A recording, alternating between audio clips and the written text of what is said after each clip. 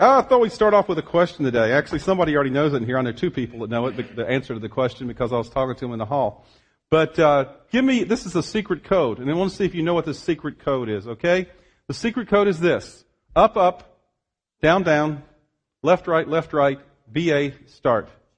Okay. Oh, Chris knows. Okay, he knows. Okay, we know that. What is that? What is that? Anybody know? What is it?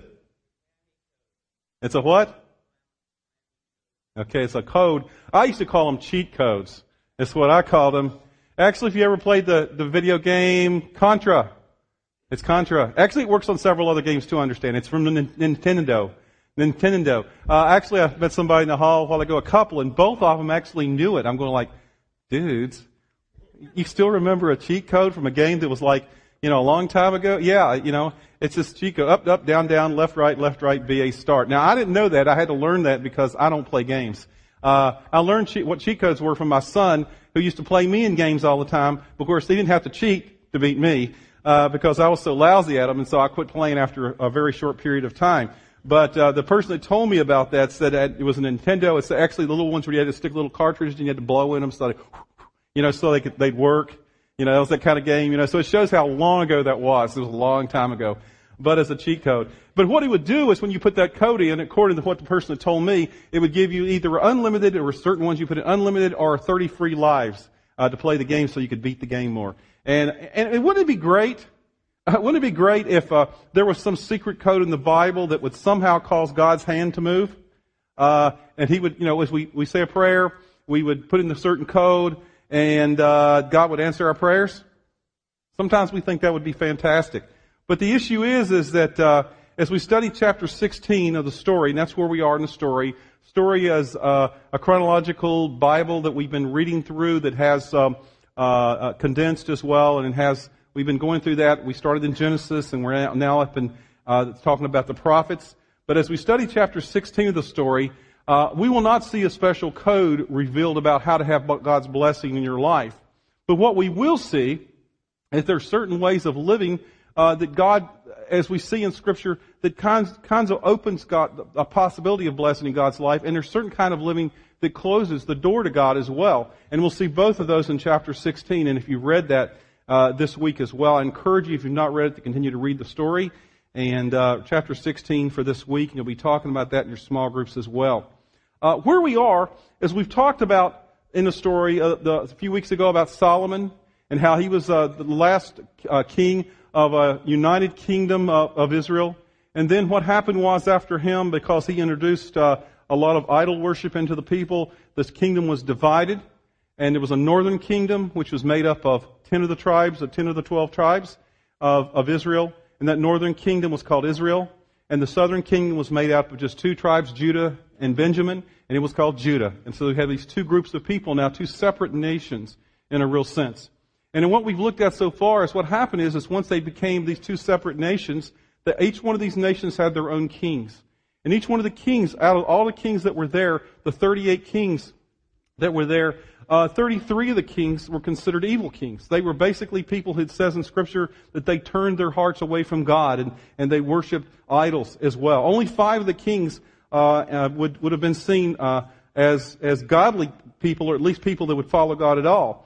And during this period of time, we've already studied as well, and what happened is when these people started leading the people astray, God brought into the life of the nation of Israel and Judah some people called prophets. And prophets were people that were brought in by God, sent by God, to raise the awareness of the people in regards to the consequences of their continued sin. And so we see that throughout Scripture.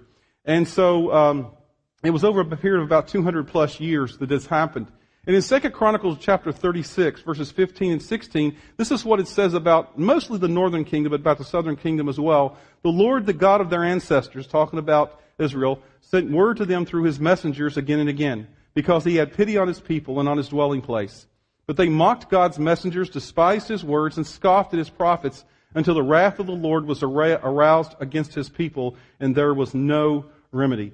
It got to a place, because the people kept turning away from God, that even God got, in a sense, fed up with them in regard to how far they had turned away from, because they wouldn't listen.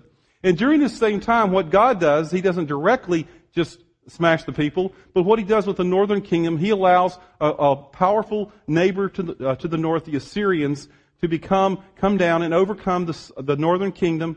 And they came down and took over the kingdom. And we really do not hear from the northern kingdom again. It basically disappears. It kind of becomes a part of all the nations that it's surrounded.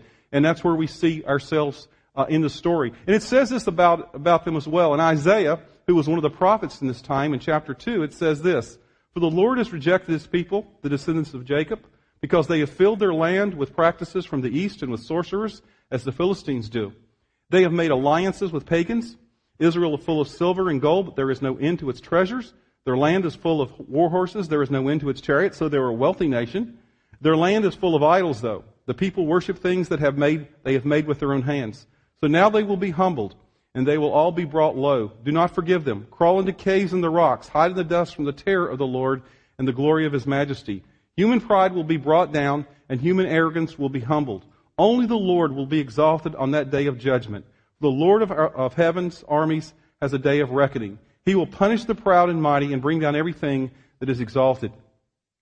So we read that as kind of like the end of the story for the northern kingdom.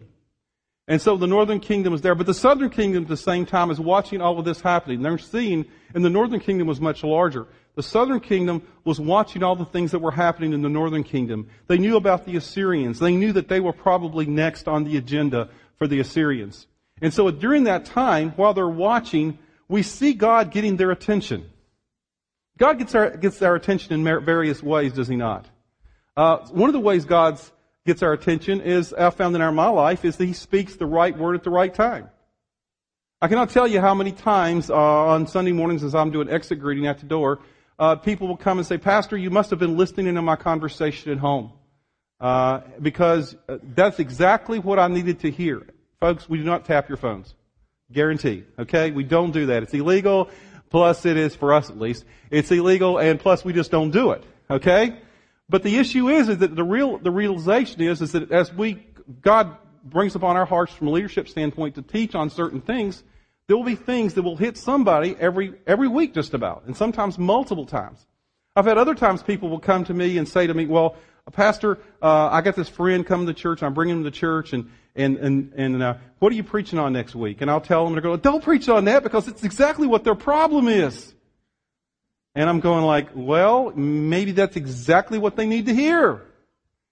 So God speaks to us. One of the ways he gets our attention is he speaks to us with just the right word at the right time. Another way that he speaks to us is through warning us through the path of others around us. You've probably heard that it's wise to learn from your mistakes, but it's wiser to learn from the mistakes of others. That's true. The wise person doesn't have to make the mistakes themselves. And so what happens that we see in Scripture here, we see in a sense God getting the attention of the southern kingdom as the northern kingdom has fallen apart, as they're being overtaken by the Assyrians. And even though the southern kingdom would soon be destroyed, I'm kind of giving you a little heads up of what's going to happen, God specifically spares the people in the southern kingdom while there's one person alive. That's their X factor. His name is Hezekiah.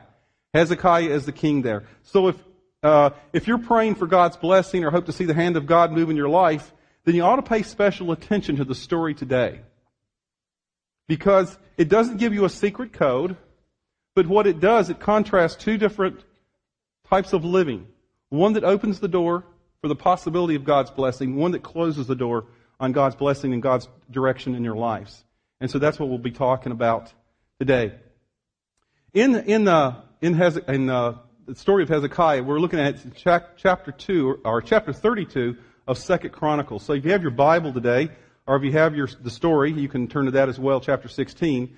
2 Chronicles chapter 32, we read these words. And this is the words that are spoken by King Hezekiah as they're observing all the things happening in the north. And now what's happening is he's saying this to his nation. He says, "Be strong and courageous. Don't be afraid or discouraged because of the king of Assyria or his mighty army." By the way, the king of Assyria had an army of 185,000 people. No small army in that day. "For there is a power far greater on our side," Hezekiah says. "He may have a great army, but they're merely men, even though there are 185,000 of them. We have the Lord our God to help us and to fight our battles for us. And so that's the setting we see today. This is the thing that Hezekiah says. Now, the reality is the king of the Assyrians, what he does is he's already fought a bunch of battles and he's probably being fatigued of battle. And so he decides, instead of going and attacking right away, he says, what I'll do is I'll send some emissaries into the southern kingdom, and I'll talk to the people, and maybe they'll just surrender because we're such mighty people. And so he sends these emissaries, and this is what they say to the people, not to Hezekiah, but to the people. This is in 2 Chronicles chapter 32, verse 13. Surely you must realize what I and the other kings of Assyria before me have done to all the people of the earth. Were any of the gods of those nations able to rescue their people from my power? Which of their gods was able to rescue its people from the destructive power of my predecessors? What makes you think your gods can rescue you from me? Don't let Hezekiah deceive you. Don't let him fool you like this. I say it again. No god of any nation or kingdom has ever been able to rescue his people from me or my ancestors. How much less will your God rescue you from my power? I think if I'd have been anybody standing close by that person that said that, I would have stepped away. Because what he was doing, he was directly challenging the authority and the power of God. That's what he was doing. He was saying, nobody can last. And so he was hoping what would happen is they would give up without a fight. They would do that. But we read in Scripture, in a sense, Hezekiah's response. Because what if the people have become disturbed here and they're going like, it's true. I mean, the problem is so big. There's this huge army. The Assyrians have already captured this much larger group of people to the north. All they can do is just overwhelm us. And so often in life, that's the way our problems seem, don't they? It seems like there's this huge army camped outside the door. And what happens is that whatever the problem is, we're going like there's no solution to it. I mean, the marital problems we have, the money problems we have, the relationship problems, the job problems, whatever it may be, sometimes seem so huge that it's impossible for God, even God to repair them. But we see Hezekiah's response, and we begin to understand a little bit about the difference between Hezekiah and all the other kings that had gone before him.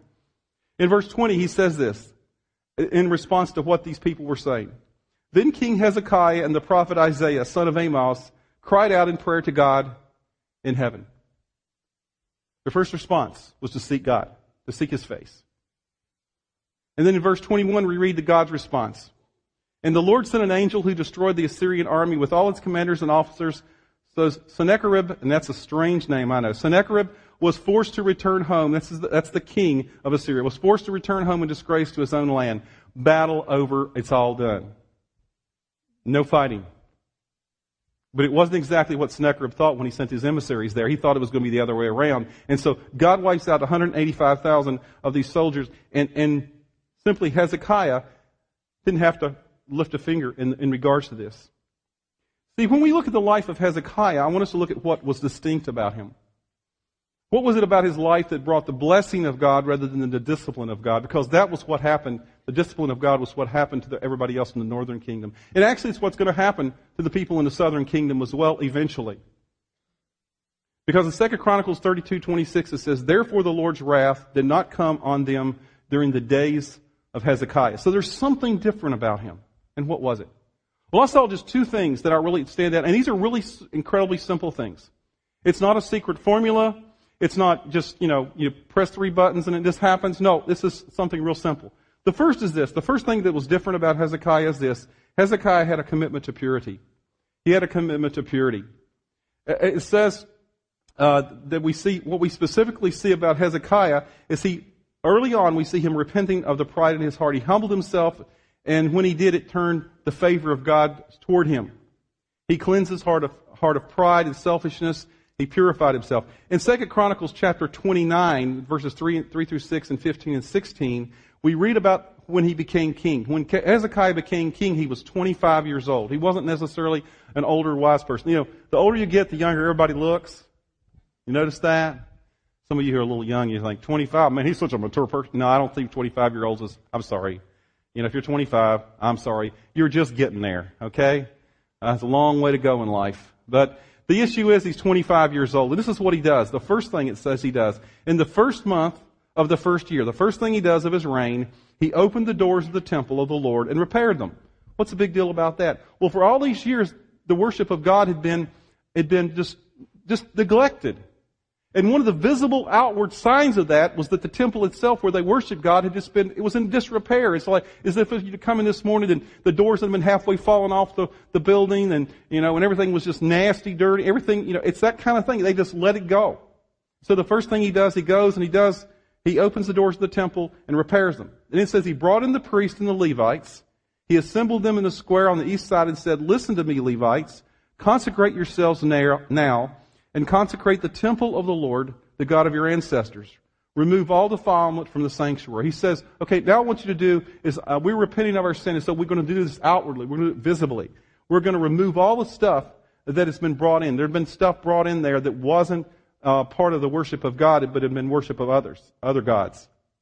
It says this, "Our parents were unfaithful. They did evil in the eyes of the Lord, our God, and forsook Him. They turned their faces away from the Lord's dwelling place and turned their backs on Him. And when they assembled their fellow Levites and consecrated themselves, they went in to purify the temple of the Lord as the king had ordered, following the word of the Lord. The priest went into the sanctuary of the Lord to purify it. They brought out to the courtyard of the Lord's temple everything unclean that they had found in the temple of the Lord." So the first thing that Hezekiah does in his reign, the first act of office, is not to do a State of the Union address. His first thing he does is, let's clean up the mess that's been before us. Let's purify, let's humble ourselves before the God and say, God, what we have done before has not been right. So often in life we want to think that we have these really high standards. Those who call ourselves Christians, we have these really high standards of purity in our lives. But so often what we measure the standard by is we measure it by culture. Oh, we're so much more pure, we're so much more righteous than culture. The problem is that's not the standard we measure it by. We measure it by God's Word. It's kind of like this. I was doing some research for this message, and I was online looking at the FDA's, the Food and Drug Administration's, purity standards for the food that we eat. You ever done that before? Just for fun? No, I doubt it. But let me give you some illustrations of the standard. These are the standards for the food. These are the minimum standards for the food that we eat. I just chose 4 foods at random. Apple butter. Okay, I don't know if any of you eat apple butter ever. Eat it on your biscuits, or maybe you had it this morning. Here's the standards that they'll let. Okay, the mold count of apple butter can be no more than 12%. So 11% is all right of mold. They could average no more than 4 rodent hairs per 100 grams of apple butter, or no more than 5 whole insects per 100 grams. Anything above that's considered inedible. Let's all go out and eat some apple butter. Rodent hairs, bugs, the whole thing, whatever. If that didn't get you, how many drank coffee when you came in this morning?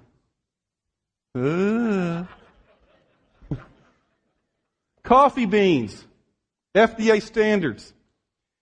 Coffee beans will be withdrawn from the market if 10% or more are insect infested. So 9% is good. And if there is 1 or more live insects in each of 2 or more immediate containers.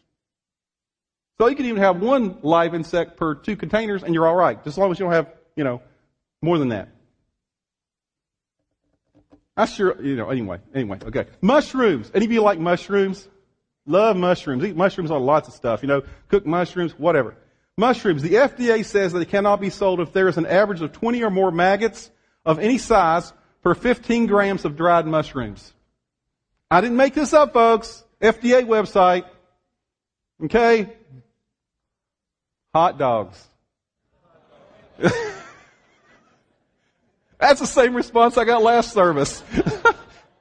And I'll give you the same answer. I'm not going to tell you, because you may never eat a hot dog again. It is unreal. It is unreal what some of the standards. You're going, really? You see, we like to think that the standard of purity is pretty high for the food we eat. But we've just come to accept that as the standard of purity. Bugs, maggots. I'm sorry, it's the truth. That's just the way it is. That's the standard of purity. It's not pure, it's just, and chances are, let me tell you, when we leave this building, there's still probably some coffee out there, and some of you, it won't stop you a bit that it may have some live insects roaming around in it somewhere. Well, at least at one time. Not now. We've cooked it now, whatever. But the issue is that we think that we have that. See, I wonder if the standard of purity in our lives needs to be re-examined as well. Because sometimes we just kind of gotten used to the standard that we're at. We're going like, well, I'm not like the rest of culture. I don't do this, this, and this. And it's not those things. It's the issue. It's the issue of the things that come between us and God. In Ephesians 5, it says that one of the ways that we can kind of examine where the standards are is to be washed in the Word. It uses that phrase. That we can kind of be cleansed in the Word by turning to God's Word and looking at His standards. And in 1 John chapter 1, verses 8 and 9, this says how it's the deal about how to become purified. It says, if we claim to be without sin, we deceive ourselves and the truth is not in us. So, if we confess our sins, He, God, is faithful and just, and He will forgive our sins and do what? And He will purify us from all unrighteousness. See, what it is, it's bringing the sin to the light. It's simply saying, God, I admit this is a sin in my life, and I want you to take it, and I want you to expunge it from my life. We don't purify ourselves. We confess our sins, repent, and let God do the purification. And we talked about this last week. It's presumptuous for us to pray for the blessing of God when we're knowingly offending God in some area of our lives. Because there may be something between us and God that's causing some problems. It's kind of like this. Let me give you an illustration. Say it's summertime. Wouldn't that be nice? I love summer. I hate winter. You didn't know that already if you've been here more than 3 weeks. I'm not a winter person. God brought me here for some reason to punish. No. No, I deal with it. It's all right. I know. Imagine it's summertime. You've gone away for a 2-week vacation. During that time, it's rained a lot in your yard. The grass has really gotten ahead of itself. It's like 8 inches tall. Okay? It's thick and 8 inches tall. And you realize normally you cut your grass as often as possible because you have this cheap Kmart lawnmower. It just doesn't work too well. It doesn't go through high grass. It just doesn't work very well.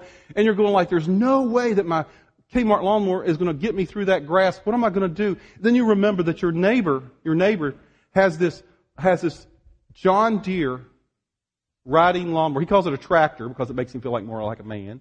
But the issue is he has this John Deere tractor, and he has told you, or you remember in the past, he said, if you ever really get in a pinch and you need this, you can borrow my tractor. And you're going like, yes. And so you start your way over to his house, wading through your grass, over there. Except that your neighbor has this annoying wiener dog.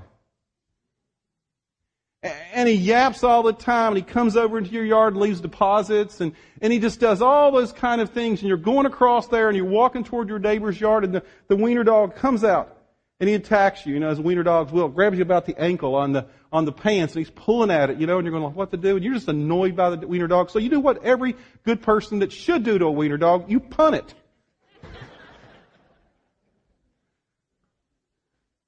Right? Natural response. Wiener dog attached to your leg, you punt it.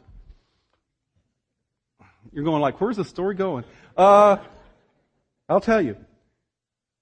About that time, remember you're going over to his house to borrow his lawnmower, John Deere. About that time, you look over, and here standing on the porch is your neighbor with his arms crossed. He just saw you punt his wiener dog. Is now the time for you to ask him for him to loan you his lawnmower? Probably not, if you're smart. You have this transgression that has just been you've done between you and, you may have been in the right, yeah, okay. But the issue is you punted his wiener dog, and that's probably not cool with him. You probably need to deal with the transgression and ask for forgiveness first, before you can ask for the lawnmower. The blessing of the lawnmower. See, so often in life what it is we have these things between us and God that we have not asked for permission. We have not cleared up between us and God. And it causes us to have this kind of barrier between us and God. It says in Isaiah chapter 59, verses 1 and 2, it says, "Surely the arm of the Lord is not too short to save, nor is ear too dull to hear." I mean, God can hear, and God can do what He wants to. Then it says this, though, "But your iniquities, your sins, have separated you from your God. Your sins have hidden His face from you, so He will not hear." It's not that God doesn't hear, it's that because of the things you have between the transgressions, you kicked God's wiener dog. And it's between you and Him. You need to clear it up. Isn't that a strange analogy? I don't know. But it makes sense. You won't forget it. The issue is that that's the first thing we need to understand. And the thing that Hezekiah understood more clearly than anything else is the transgressions that was between him and God. And he, humbling himself before God, what he did is God brought to his memory, these are the things you need to clear up. And he began to do it. And it opened the door for God's blessings in his life. The second thing we see in Hezekiah's life, and this is really quick, is that Hezekiah demonstrates a commitment to prayer. I mean, we saw this already when I talked about his response to the things that the king of Assyria had said. In 2 Chronicles chapter 32, verse 20, it says, "Then King Hezekiah and the prophet Isaiah, son of Amoz, cried out in prayer to God in heaven."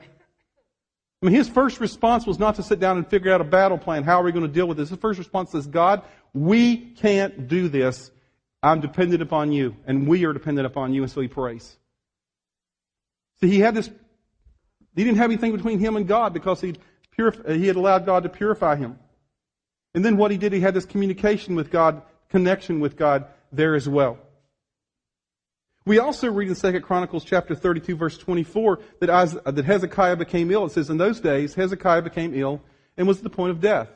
What was the first thing he did? He prayed to God, who answered him and gave him a miraculous sign. The thing I see here in this scripture is this. There's two different types of living. The first is one that ignores God. It simply just doesn't deal with any of the issues in life and expects God to still bless them anyway. Doesn't work. The other is Hezekiah's response, simply to be humble before God in such a way that God reveals in his life the things that need to be cleared up. And allow God to do that, and then having constant communication with God. There's no secret code. But what I think this scripture calls us to is a commitment to purity, to a humble repentance, and to a commitment towards communicating with God through prayer.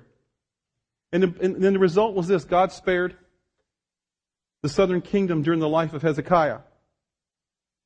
But then immediately after Hezekiah, what we see in Scripture is his son Manasseh takes the throne. And he doesn't follow in his father's footsteps. He returns to the prideful idolatry of the past kings. And the southern kingdom is wiped out just like the northern kingdom. The only good news is eventually the southern kingdom does make a comeback, but not of its own doing.